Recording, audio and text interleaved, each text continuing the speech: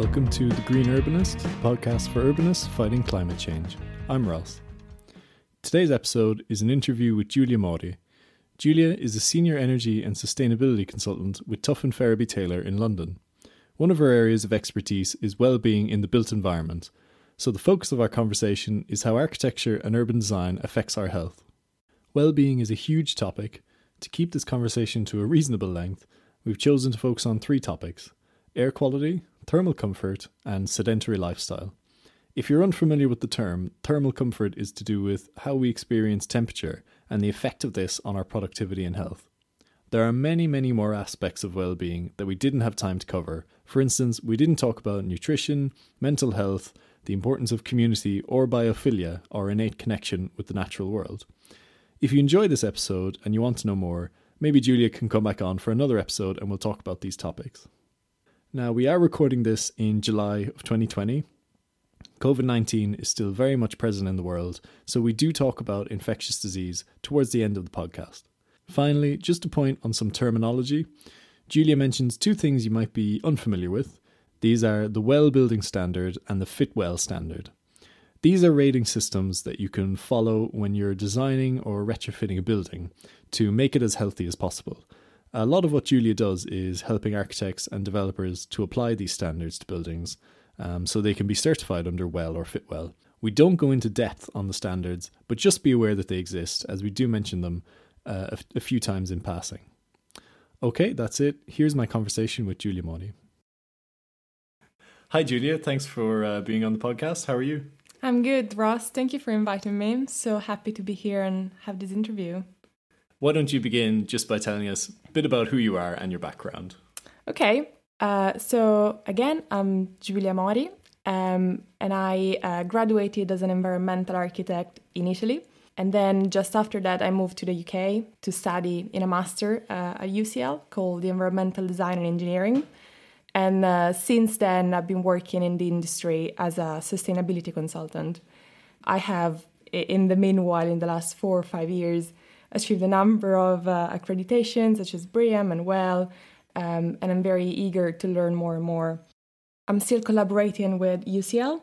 I'm currently supporting as a tutor for dissertations or sometimes for course exams. And I also deliver a number of CPDs and presentation talking about well-being in the built environment and how this affects, resilience of building assets and sustainability. And where are you working at the moment? I'm currently a sustainability consultant at TFT, Tuffin Ferriby Taylor, which is property consultancy based in London, with offices all around the UK. That's great. It sounds like you have a lot of hats and you do a lot of different kinds of work. What we want to talk about specifically today is about well-being in the built environment and within buildings. That seems to be a big part of your work. So maybe we can jump in, just ask, so what is well-being? Why is it important? And why should people listening be more aware of it? So when we talk about health and well-being, we have to think that this is not just about the absence of a disease, but ultimately is the enjoyment of a productive life that brings us happiness and makes us feel, satisfied and happy with what we are doing. And this includes both physical well-being and mental well-being. Okay. And another thing that I'd like to bring to the table in this conversation is that when we talk about well-being focused design, we think about a human-centric design, which is slightly different to, when we talk about sustainability, because usually when we talk about sustainability, we refer to resource sustainability and how we treat the environment, what we take from the environment to build our buildings ultimately. While the well-being design, it's very human-focused. So how does a person live within a building? How is the building supporting this person's health? And personally, when it comes for me to talk to design teams or clients about this human-centric design, I always try to challenge them a little bit and remember that, for example, when we talk about an office building, let's say in London or wherever you want, there is always some stuff that works around the building, such as the front of house staff, so security, people that work in reception, and also back of house staff, so engineers, the facility manager, etc. And sometimes we tend to, forget about these people and how they spend so much time of their life in this building. And often, mostly in the back of house, people that work there don't have access to, basic things such as natural daylight. So sometimes I try to challenge, design teams and clients again to remember that these people will live and work in a building for 8 hours a day, every day.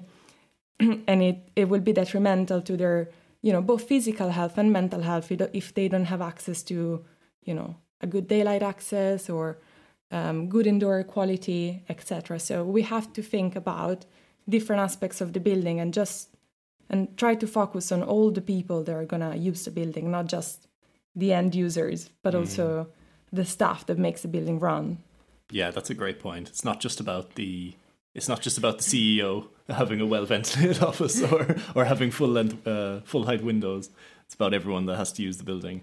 Well, there's obviously a lot of aspects to this concept of well-being. So why don't we just start in a way a bit from the negative, which is, what are some of the ways that the built environment and buildings are harmful to us that we need to be aware of? And then after that we can talk about what do you do to improve well-being and to counter these things that are harmful to us? Yes, definitely. This is starting from the harms of the built environment. We can, I think today, explore three different aspects of it. Of course, it's not just limited to these 3 points that I'm going to raise now. So the first one is air pollution. So outdoor air pollution that comes from factories, that comes from traffic, that comes from running buildings, such as using, your heating and cooling systems, your ventilation systems, etc. And then the second aspect to air quality is indoor air quality.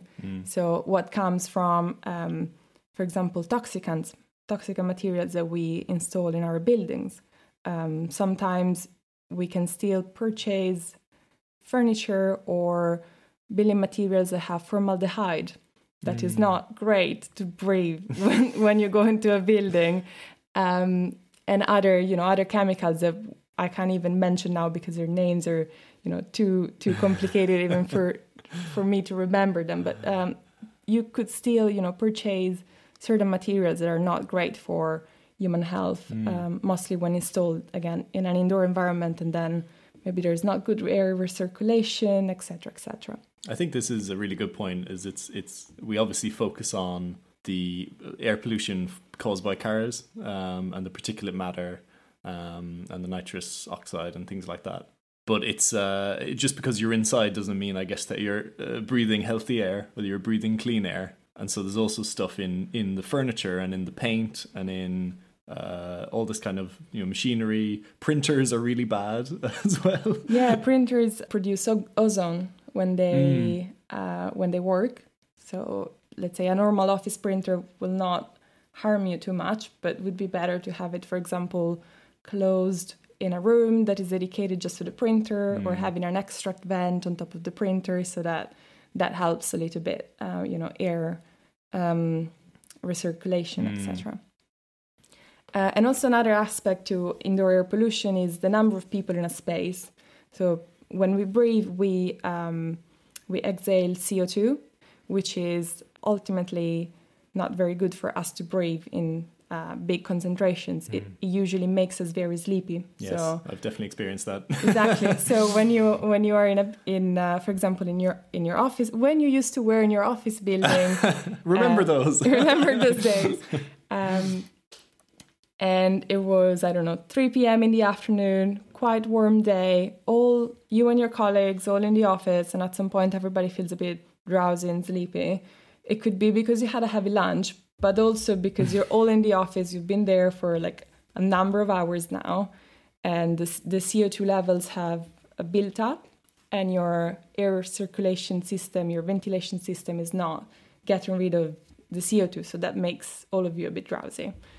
And then I think moving on to the second point of my list today is a little bit of climate change, which influence on the thermal comfort.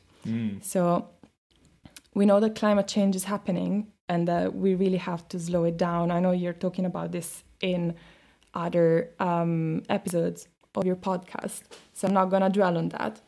But in terms of how this affects our thermal comfort, we can think about the heat waves. For example, the heat wave that we had at the end of June here in the UK, and I think across the rest of Europe as well. Or stormy weather, and how the buildings react to these, exacerbated weather situations where we have a lot of rain or a lot of wind or very, very hot days. So this has an impact on our thermal comfort ultimately, mostly if our buildings are fully glazed. So this has an impact on, the people that use the building and the building services of the building, because to keep an indoor temperature that is comfortable for the people in the building, we have to run the systems very, very hardly, and that will ultimately consume them earlier than we thought when we installed them.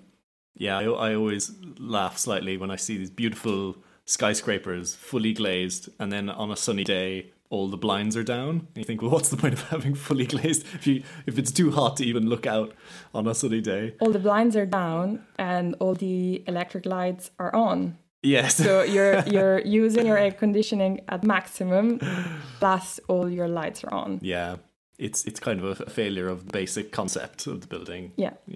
So I am a great fan of bioclimatic architecture, which means, building buildings that are designed for the climate of the place where you're building them. Okay, not just the ones that are fashionable or in the style of the moment. At the same time, though, I appreciate that sometimes the industry doesn't go in that direction. So that we have to, input on the design of the buildings that are going to be fashionable so that these are sustainable and healthy buildings. So there are ways around that, even in, kind of skyscrapers, maybe not fully glazed, but we always try to make the most of it, even when the client aspiration is different from, for example, a bioclimatic architecture building. And then I guess this last point, my third point today, is our new sedentary lifestyle. So I don't know if you recently heard this quote that is, sitting is the new smoking, and how, sitting down for 8 hours a day during, our working hours make us suffering from musculoskeletal diseases. There's also an element of urban design here as well, because I think many people are in a situation where they leave their house, get in a car, drive to work, walk to their desk, sit down for 8 hours, leave the desk, go to their car, drive home, sit on the couch. And that's sort of an element of at least when we are going to the office, living in London, we can cycle. And even if we take the tube, we have to walk to the tube and walk from the tube station to the office. So there's that built-in exercise and built-in movement within the built environment. Yeah, plus you have to stand up on the tube. Exactly, always. Yes, and all this, sedentary lifestyle is building up on our, strain on our muscles and our skeleton, plus in some occasions is supporting the growth of overweight and obesity in certain groups of the population. Okay. So people that don't have access to, for example, healthy food or healthy lifestyle are prone, to overweight and obesity. Sure. So, and then I guess that's linked to heart disease, cancer, diabetes as well down the line. So it's all connected. Exactly. So, and I think these are my 3 points for today: air pollution, thermal comfort with climate change in the picture, and the sedentary lifestyle. 3 really key things we need to be aware of. I think especially with the thermal comfort aspect, it must be so subjective of what different people find the best kind of temperature to work in and that kind of thing. So maybe we can talk next about, okay, so we've got our three kind of core problems So what are some of the things you do to solve these problems, or to make sure that when you're designing a new building or refurbishing a building, that these things are sort of dealt with? Yeah, so I know that this podcast just doesn't focus only on building. So I think it would be very good for us to explore relatively urban strategies that we could deal with to support our health in the community and help ourselves and the rest of the population thrive with this kind of design. So going back to the air quality point, we're currently across the globe, and mostly here in the UK, also here in the UK, on a road to meet net zero carbon targets, and also to the electrification of the energy grid, which ultimately is phasing us out of fossil fuels to use more and more renewables. For example, gas hubs are going to become electric hubs, etc. So that we use less polluting energy sources on site, but we produce our energy off site and then we distribute it with an electric energy grid. So in this optic, we should be seeing a decrease in local environmental pollution from, for example, our gas boilers and the way we produce energy on site. And similarly, we should be seeing more renewables helping us producing the energy for our buildings on site. So both these things will help us reducing the local pollution. So the local, for example, particulate matter, PM2.5, PM10, etc. And the NOx, nitrogen dioxide. Nitrogen dioxide. Which I mispronounced earlier, so I'm just acknowledging that. And then we have, I think, another strategy from an urban point of view. It's privileging sustainable transportation. But we also have to think about the infrastructures that allow us to use this sustainable transportation. So it's not just about my employers providing me with a shower on site of my office and parking space in my office. I also need the infrastructures around my city to allow me to cycle safely to my office. And also having the other people in the road with me that are not maybe driving a bicycle or an electric scooter to be aware of me as a different traveler. Then when it comes to indoor quality, key to this is procurement of the materials that are not toxic, procurement of sustainable materials. So it's key for us to understand that a material that has toxicants in it, such as formaldehyde or nasty glues, nasty adhesives, etc., will not be easy to recycle or to reuse. So that kind of folds out the idea of circular economy, which is becoming more and more important and popular in the sustainability community. So the idea that you don't extract a material, use it, and then throw it away, but that you reuse it as many times as possible so that you reduce the impact on your environmental resources. So this is one of the ways that well-being is synergistic with sustainability? Yeah, I think we can talk about this later though. Yeah, sure. I think this is a big topic, but that's a really good first example. And then following on the indoor air pollution topic, we also have to make sure that our spaces don't overcrowd, mostly now in a time of COVID. But as I said before, CO2 can be a bit detrimental for people productivities and people health. So making sure that there are not too many people in the same space and the air quality stays fresh and stay very, very good, very high all the time is very important. So it's either reducing or having the right amount of people in the space or having higher ventilation rates. And then I think my last point on this is to design and have a good air filtration that is designed according to the outdoor air pollution. So if we know that the outdoor air pollution is quite high, for example, you are located on a very busy road that has always traffic on it, etc., you might need a bit of a finer filtration. Okay, and what about thermal comfort? As I was mentioning earlier, ultimately, a bioclimatic architecture would be, the best solution from both a sustainable and a healthy design perspective.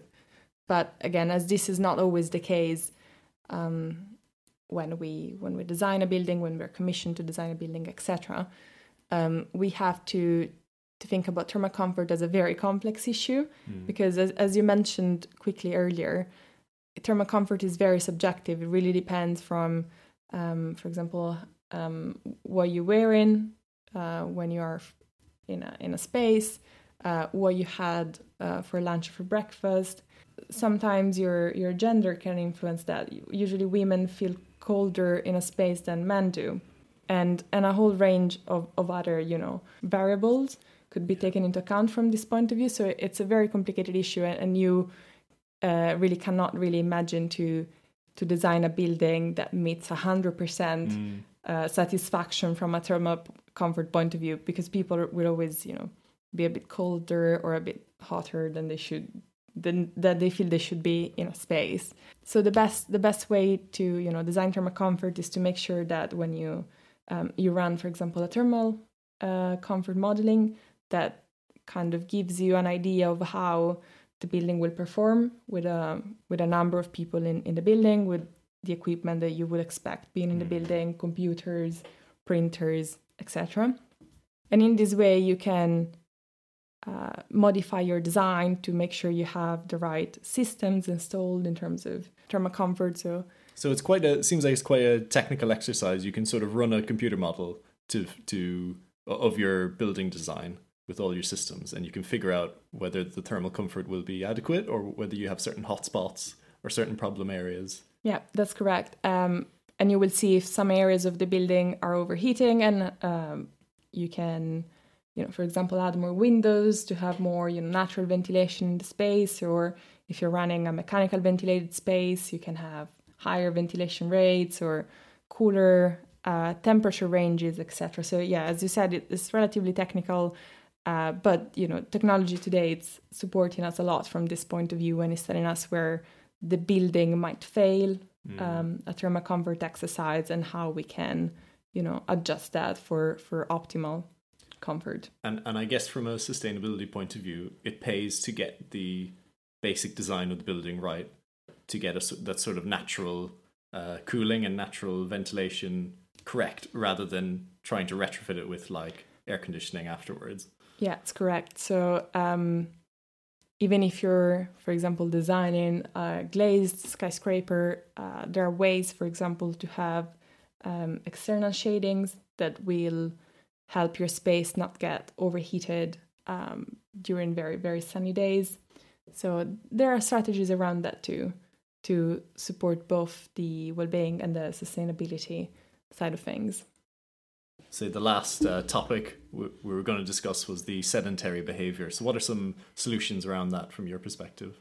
Yeah, so as I was mentioning earlier, for the air quality issue, for us to support active transportation, so from both a facility and an infrastructural point of view, it is very important, because if we, even in a post-pandemic perspective, supporting people, feeling safer if they cycle to work, for example, or if they can work to walk, etc., will be very, very important. And this will also support us being more active, have an active lifestyle, and avoid being sedentary and having all those issues that we mentioned earlier.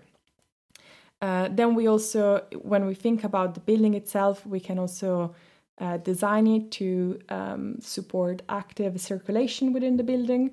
So with, for example, motivational signs on the lift that reminds you that the building has stairs. So maybe if your office or if your classroom is only on the second floor, maybe you could walk it up and down instead of calling the lift, etc. So sometimes it's just about reminding people that, the opportunity for them to move within the building are there. It's just that sometimes they're a bit hidden. Sometimes stairs are hidden from for a security point of view, or because we're only using them for fire safety. So they have to be locked in a certain way. So we have to remind people, if it's possible, that they can use alternative route that is not escalator or elevator. Again, if possible. Maybe not everybody can, or if your office is on the 17th floor, I'm not recommending you that you run up and down the stairs all the time. But there is a middle way there. I've heard of a design solution called the irresistible staircase, which is where you design the staircase to basically have windows and have a view and be sort of very, maybe at the front of the building or very obvious. So people walk in, they'll naturally go to the stairs, and they might actually even enjoy walking up them because then they get a view as they get higher up. Whereas the elevator is then hidden slightly. Yeah, there is a whole range of things that can be done to support people using the stairs, such as having music on the stairs, or having what the Wellbeing standard calls gamification. So having a system that makes you go up the stairs, for example, having the count of the calories for every step, or having the use of colors, or have, some little game that's up to, the designer creativity to create. And that is, it's something that has, very positive results once it's in place. Yeah, that's great. I mean, it's sort of little ways to nudge people towards healthier behavior. Yeah. And then I guess the latest one, which is more, it's also supporting, the mental health side of things, is having a good work-life balance or study-life balance when it comes to an active lifestyle. Because if I don't allow myself having enough time, or if I'm working too late, working the weekends, etc., that is not supporting me being active, because I'm always, sitting down, studying or working, and I'm not finding time for myself, etc. So this is something that we all have to be mindful of. And for, let's say, from a certification point of view, when it comes to well-being, it's something that is down to the employer to provide to its employees. Company culture. Exactly. And also education around fitness and mental health, and how being active supports your mental health as well and makes you less stressed and more productive, etc. So we've been talking a lot about, office buildings and workplaces, but I guess a lot of these principles are applicable to residential buildings and other kind of uses as well. Yeah, that is correct. Sorry if I mention offices a lot. That is the majority of what I do, but this is also applicable to residential buildings in a different way. So, for example, again, from an air quality point of view, I think I mentioned mechanical ventilation quite a lot, while for residential building, we would usually have natural ventilation. So allowing you to open the windows as and when you want and you need, etc. But yeah, there the other considerations that we went through, so thermal comfort, the sustainable transportation, the active lifestyle, etc., are definitely applicable to residential uses, education uses, leisure, etc., etc. There's some key things that local authorities could have in their plans. Like, for instance, the new London plan says that you shouldn't have any single aspect north-facing residential units. And also a lot of local authorities are really, always pushing for outdoor amenity space. So even if you're in a high rise, giving people balconies or a roof terrace or something like that is obviously really key for your mental well-being and physical health as well. Yeah, as you mentioned just now, access to daylight and access to correct lighting level is paramount for our health and well-being, because daylight and also electric lighting, when it comes to that, is what is triggering our circadian rhythm, so our sleep-wake cycle during the day. So having, for example, in our offices, in our schools, a relatively bluish light or access to good daylight make us more active during the day. And then in the house, having a warmer shade for our electric light will support us phasing out to sleep. And for example, using mobiles that don't have a blue light filter, or TVs or computer that don't have a blue light filter just before sleeping, disrupts our sleep and is not supporting, our well-being. So a lot of this comes to, the design of the light that we have in the building, having enough access to daylight and to outdoor views, etc. But also comes to the devices that we're using on a daily basis. Yeah, it seems in a way that the more technologically advanced we become, the sort of more problems we create for ourselves. So we get further away from just the basics that we need in nature. So we've mentioned a lot during this, that we are recording this during the lockdown. The COVID-19 pandemic still very much present in the world. And I guess we can't talk about well-being without talking about this. I guess infectious disease and pandemics were not something you probably thought about much in before March or February of this year when you were designing buildings. But how is that going to change now? So that is partially correct, because when it comes to designing for well-being, we mostly use certifications such as the Well Building Standard or Fitwel, and these mention infectious diseases to an extent.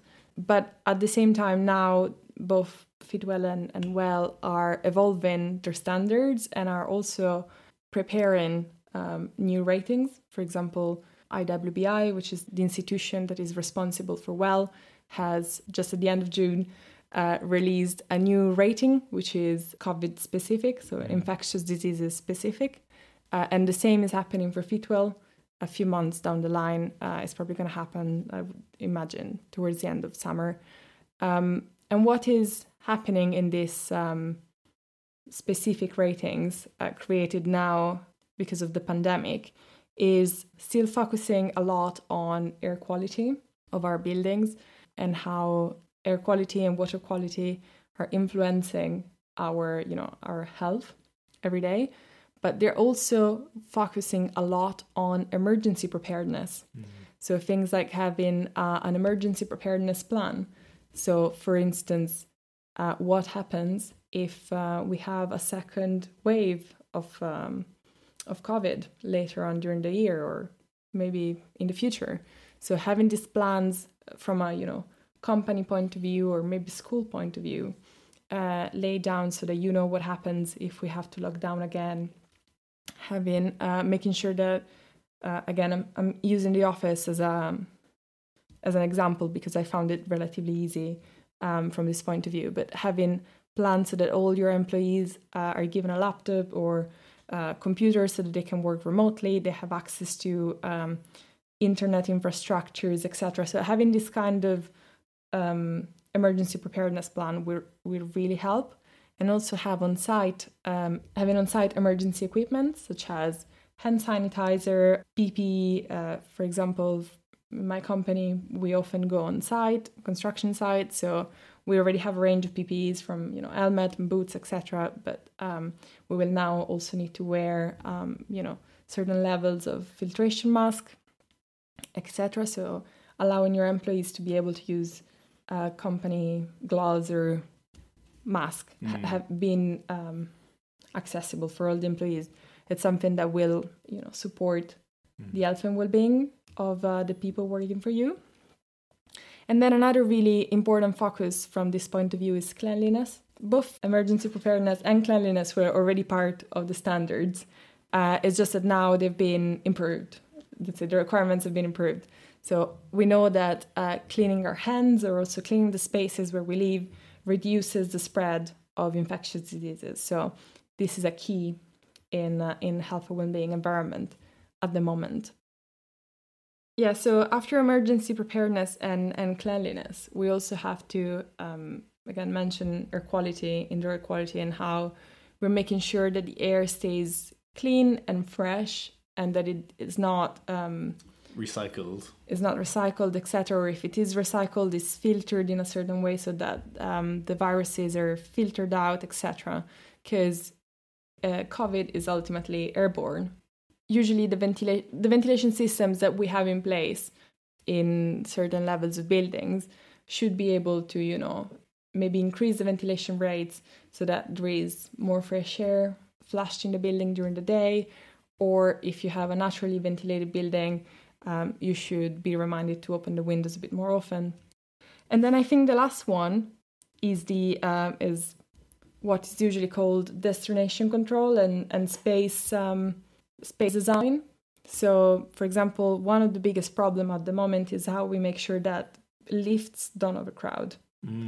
So, and also how do we make sure that people don't touch the buttons, all the buttons in the lift? Or take the stairs, people. Exactly, take the stairs. But again, if you're working on the 17th floor, maybe you can't take the stairs.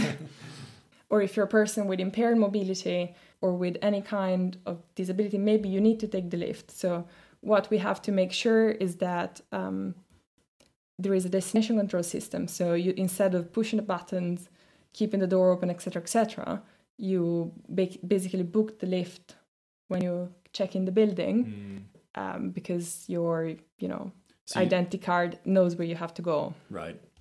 Very good. Or another way to do this is booking, for example, meeting rooms, or making sure that instead of using hot desking, you're keeping your station as it is, or you try to avoid different people using the same desk station within the same day, so that at least at night the desks are cleaned and someone else can use the desk tomorrow. Yeah, many companies have moved towards a hot desking because it makes better use of space, and obviously they can have smaller offices.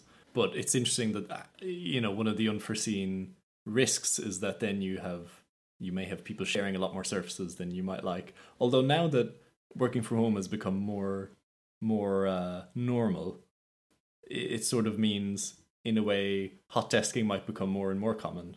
So I think having these sort of plans in place and sort of having an idea of how can you do this safely is really important. Yeah, I agree. I really don't think that COVID will be detrimental for hot desking. We would probably use it a bit differently from what we were used to use it earlier. So again, as I said, instead of more people sharing the same desk or the same platform during the same day, hot desking will probably be allowed on different days. So if I use desk A today, you can use the same desk tomorrow. Okay. But maybe we will not use the same desk during the same day. Sure. So it sounds like in a way, there's nothing too groundbreaking here. It's really just about being prepared. Now we know what can go wrong. We've learned lessons from the last few months. And now it's really about when this happens again, whenever that will be, we need to be prepared for it, and things should hopefully go a lot smoother the next time. So we mentioned a bit earlier about there's some ways that well-being synergizes with the sustainability concepts. As you said, we're moving towards zero carbon. So what are some of the ways that these work well together, and what are some of the ways that they diverge? So I think starting, as we did at the beginning, with the problems that comes when we talk about sustainability and well-being, I would mention two of this. The first one is waste, and the second one is energy consumption. So one of the biggest topics and themes of sustainability is reducing waste, making sure that none of our waste goes to landfill. And mostly now with this pandemic, we are probably seeing an increase of surgical masks and gloves and disposable health equipment that is going to waste. And this is what we call operational waste, as opposed to construction or demolition waste in the built environment. So the use of single-use plastic or single-use, emergency equipment is definitely having an impact on our operational waste. And this is something that is not very sustainable. But at the same time, at the moment, the priority is saving lives and making sure that we defeat this disease. So is understandable at the moment. And I think the way we can look at it in the future is to make sure that we find a way to be able to reuse this equipment in a safe way, so that it's still healthy and is still protecting us. And the second point that I was raising is the energy consumption. So I think I mentioned mechanical ventilation and indoor air quality a high number of times during this podcast, and that comes with an associated energy consumption. So if you have a ventilation system in your building, that is consuming energy to be operating. So the more we need to use it, the more our energy bill goes up at the end of the month. So this is not very sustainable, and this is what in the sustainability community is advocated as a problem when it comes to well-being, because we are trying to make our buildings running net zero carbon, but then at the same time to make sure that we are healthy in the building. Many of the new guidelines and best practice advices during this pandemic is to flush in more air in mechanical ventilated systems. So this will require more energy than we used to use. And this will have an environmental impact associated with it. So again, we have to consider this in perspective, because we have to make sure that our buildings are a healthy place for us to go and use. So mostly now when it comes to health, we have to make sure that we support our health and that we're protecting the people using the buildings. So it's very important that even if this is coming with an associated energy consumption, we try to either offset it or install in more efficient systems or using renewables, etc., so that we try not to have too much of an impact on using fossil fuels, etc. So it sounds like in general they align, sustainability and well-being align quite well, but there's a few key areas where a sort of decision needs to be made, weighing up which one you sort of give priority to. Yeah, exactly. But as I said before, when it comes to materials and procurement, they really go hand in hand. So if you're procuring a healthy material, it's very likely that is going to be a great material from a sustainable point of view, because you will be able to reuse it or recycle it quite easily. And also the procurement routes required by both sustainability and well-being are, again, going hand in hand. So it's great to make sure that our resources are not overused or wasted when we're designing for both well-being and sustainability. Yeah, and also the sustainable transport element, as we said before. Walking, cycling, taking public transport even, it's probably healthier, well, certainly is healthier than driving a car all the time, and also good for the environment as well. So that's a really obvious one. Exactly.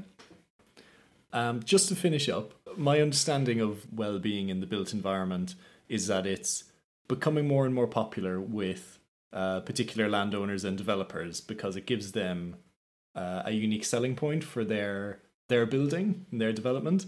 But it's still, apart from the few measures that I mentioned earlier about north-facing units having adequate daylight, overshadowing, things like that in residential buildings, at the moment there isn't too much within the planning system to sort of get developers and get architects to do this as standard. So what are your thoughts on that?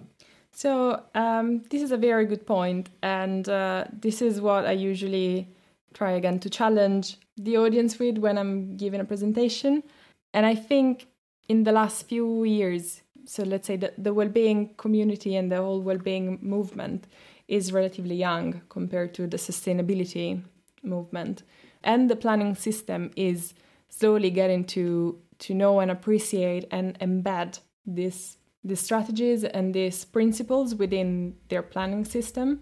So for example, the New London Plan is embedding well-being requirements within the policies. And this is a very, very great news from our perspective, because we know that we will have to demonstrate how we are meeting those policies. Exactly, and how our buildings are designed for humans, for occupiers.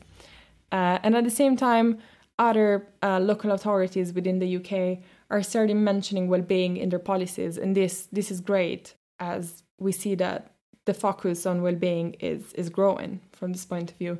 But at the same time, it's still not a requirement. So none of the planning authorities within the UK are asking you, for example, to deliver a building to a Fitwel standard or a well building standard. And I don't think that is always the right route to go for. A certification is not always the solution, but making sure that you embed the principles of well-being within your development from a community level and a building level is very important. So I'm sure we will see more and more planning authorities embedding these themes within their requirements. Fantastic. Thanks very much. Thank you, Ross. It was great to be here.